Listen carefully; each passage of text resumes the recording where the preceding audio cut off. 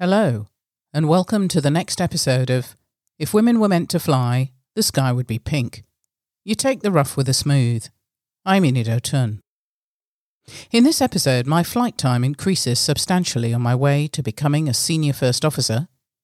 I am seconded to another company as a co-pilot for 6 months, and some colleagues pay a heavy price as aviation grows quickly in Nigeria.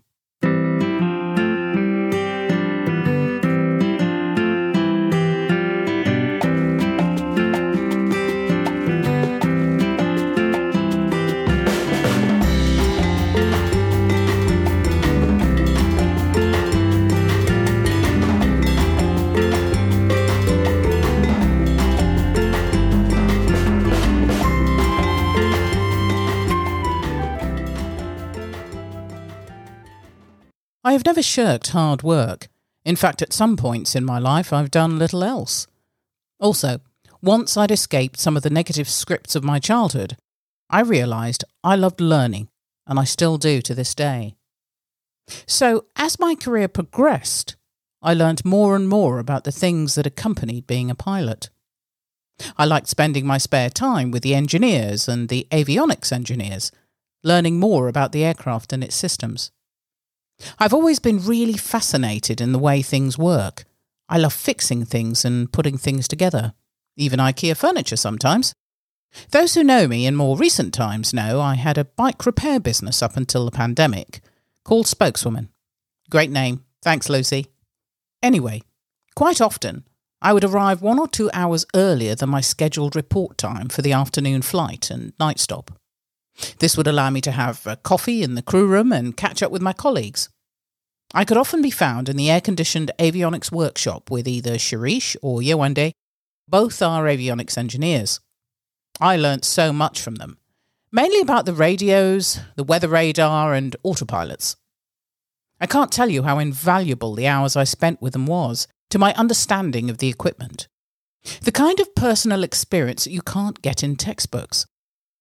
The same could be said of the engineers. The hours that I spent peering into the Pratt & Whitney PT6 engine, either mounted on the aircraft or suspended just off the hangar floor for maintenance. We logged anything that was wrong with the aircraft in the associated tech log. Now, to younger listeners, the record-keeping system will sound really archaic because in those days, it was an A4-sized blue hard-backed file suspension system with multiple form copies of various colours, each assigned to various operations or technical use and archive. As a young co-pilot, I was not privy to the inner workings of this impressive document. This was the captain's domain, and was filled out and checked regularly before, during and after the flight.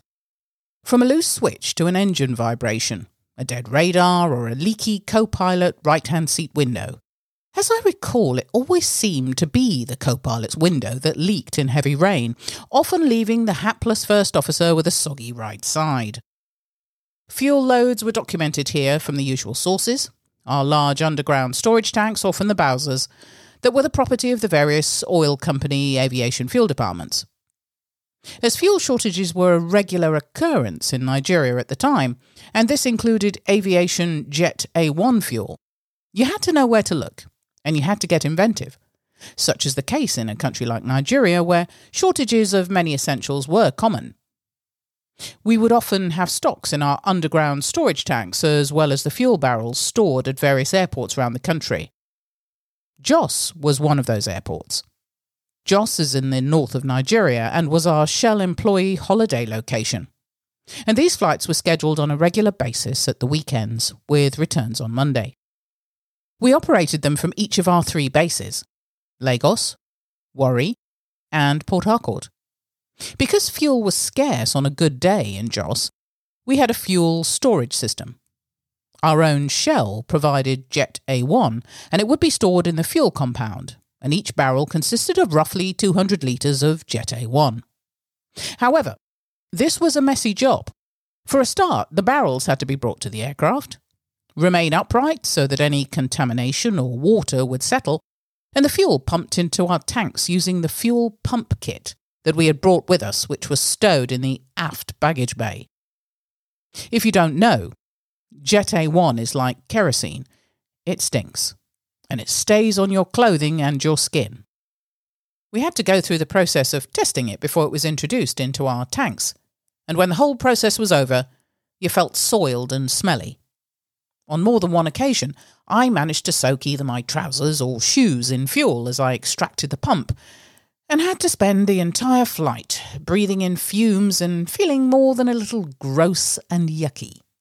Such is the life of a pilot. Certainly not one of the most glamorous parts of the job. The long Joss trips did wonders for building my hours and my experience, as I was able to gain confidence on the empty sectors, which had the co-pilots planning and executing the flight. And depending what stage you were at and who you were flying with, you would sometimes be in the left-hand seat. Life for me at that time was pretty good. I was in a happy place emotionally.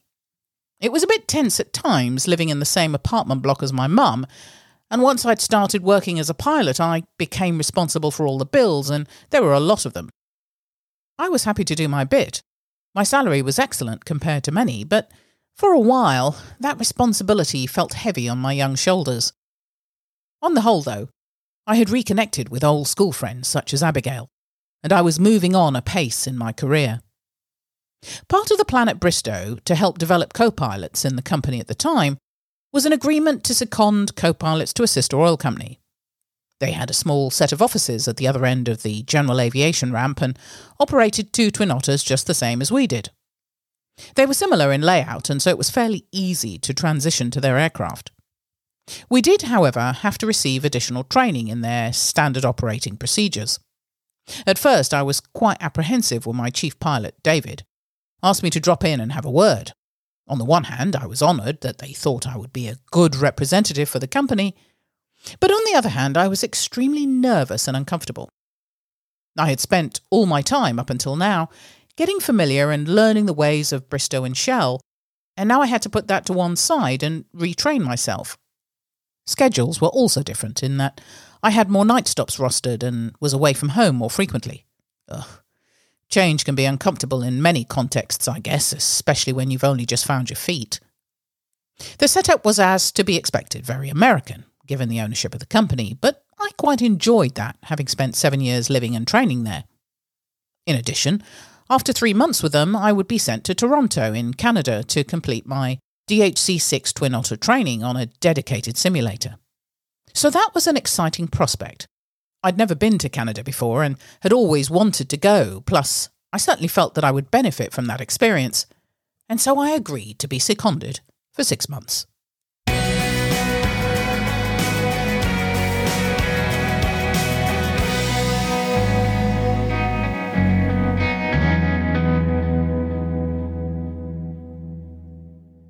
For the first couple of weeks in my new secondment, I continued to show up in the Bristow ops room, only realising my mistake when I wasn't on the crew list and then realising I should be up the road.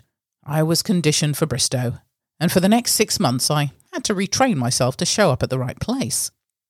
My duties were much the same, slightly altered for their operations, so it was not difficult to slip into this new mode. I had several interesting captains that I flew with, but one in particular, who, although he was not outwardly hostile to female crew members, did want to be seen as a god on the flight deck and made it clear that he was the man. I found it rather funny, actually, mainly because I never took this kind of attitude seriously anymore. I'd met and seen off countless detractors by this time, and I had enough miles under my belt to feel confident about the job I was doing. I seemed to be paired with him more often than I would have liked. I think because he thought he would be seen as the flight deck authority on everything whilst he flew with a woman. For the purposes of this story, let's call this particular captain Kevin. Colleagues suggested that Captain Kevin suffered from Napoleonic syndrome because he was smaller than his other male colleagues, and whilst things like that did not really register with me, his constant arrogance and need to dominate rubbed everyone up the wrong way. I'd been treated unfairly because of my differences, so I wasn't about to join in with any nastiness towards the guy, but his behaviour was tiresome, to say the least. He was actually a really good pilot, and I really respected him, but I think his ego got in the way. I was impressed at his handling of the aircraft, and his knowledge was vast. He could even be funny at times. We would fly longer routes to the company base in eastern Nigeria called Eket, which was approximately 292 nautical miles from Lagos, and took about 2.5 hours. Eket was a great place to stay, and although it was mainly crew quarters on a helicopter base, the food was good and it was comfortable. I made friends amongst the crews and engineers, and they were always very welcoming. Bristow's also had a helicopter base there. At the weekends, if you were scheduled to be on duty, you would spend the weekend at the crew quarters, and this was a great time to devour all those Russian classical novels that I liked so much. I'd always liked reading, but had rarely had the time or inclination to get lost in books. However, having been stationed down route and with sometimes a lot of time to wait between flights, I had started reading classical novels. I remember tackling War and Peace to begin with, something I never thought I would have the patience to do, and then more and more of the classics. I was lucky that our rotational 8 weeks on, 4 weeks off pilots were only too happy to bring me back a stack of new Russian classics from the UK. Sometimes I would get the opportunity to catch a ride with one of the Bristow helicopter pilots who were flying routes out to the oil platforms and back. And as the Bell 212s at that time were single crew for the most part, I got some valuable insight and experience into our helicopter operations. A few years later, I would have the opportunity to join the helicopter cadets and train as a helicopter pilot back in Redhill. More about that later. There was nothing quite like the helicopter flying we did at that time. It was very different from my fixed-wing flying, but I could definitely see the attraction. This was something I never admitted to at the crew bar, as the fixed-wing and helicopter pilots would continuously rib each other as to the validity of the type of flying that we did. I remember gems like, "The only way a helicopter gets airborne is because its rotor blades beat the air to death beneath it. Helicopters don't fly, they vibrate so badly the ground rejects them." Isn't that weird? A strange one-upmanship that really ought to be left in the playground, but is probably played out in all kinds of different professions as grown-ups. As aviation grew in Nigeria, so did the notion that owning an airline was a short-term money-making bonanza. This was down to the mistaken belief that owning a fleet of aircraft was a simple and easy business. Some of the newer kids on the block were better than others. The ones that took the time to build a business that would grow exponentially in the long term had a better outlook. You just couldn't cut corners with expertise and experience.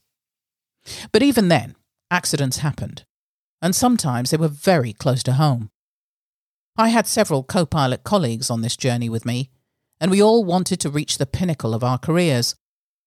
One of them, who was a good friend, decided to leave the fixed-wing world behind and concentrate on his true passion. Helicopters. He was accepted onto the cadet course and off he went to Redhill. 7 months later he returned and was stationed in Eket, eastern Nigeria, as a Bell 212 co-pilot. We were now on opposite sides of the great fixed-wing helicopter divide, but we were so happy for him and the fact that he would get to achieve his dream. All that came to an end on the 24th of February 1991, 2 miles south of an oil rig in Eket. He was killed in a helicopter accident weeks after his return from his rotary conversion course. We were stunned and shocked that not only had he lost his life, but that his dream had died with him. He was known and loved by all his colleagues at our Lagos base, and we took his death badly. Our friend, the young, fresh-faced 31-year-old, brought home the fragility of life and the danger of our profession.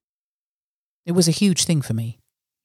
For the first time, I was confronted with the concept of my own mortality, and even today, so many years on, it is emotional to recount the experience. Little did we know that we were to repeat this many times over during the course of our careers.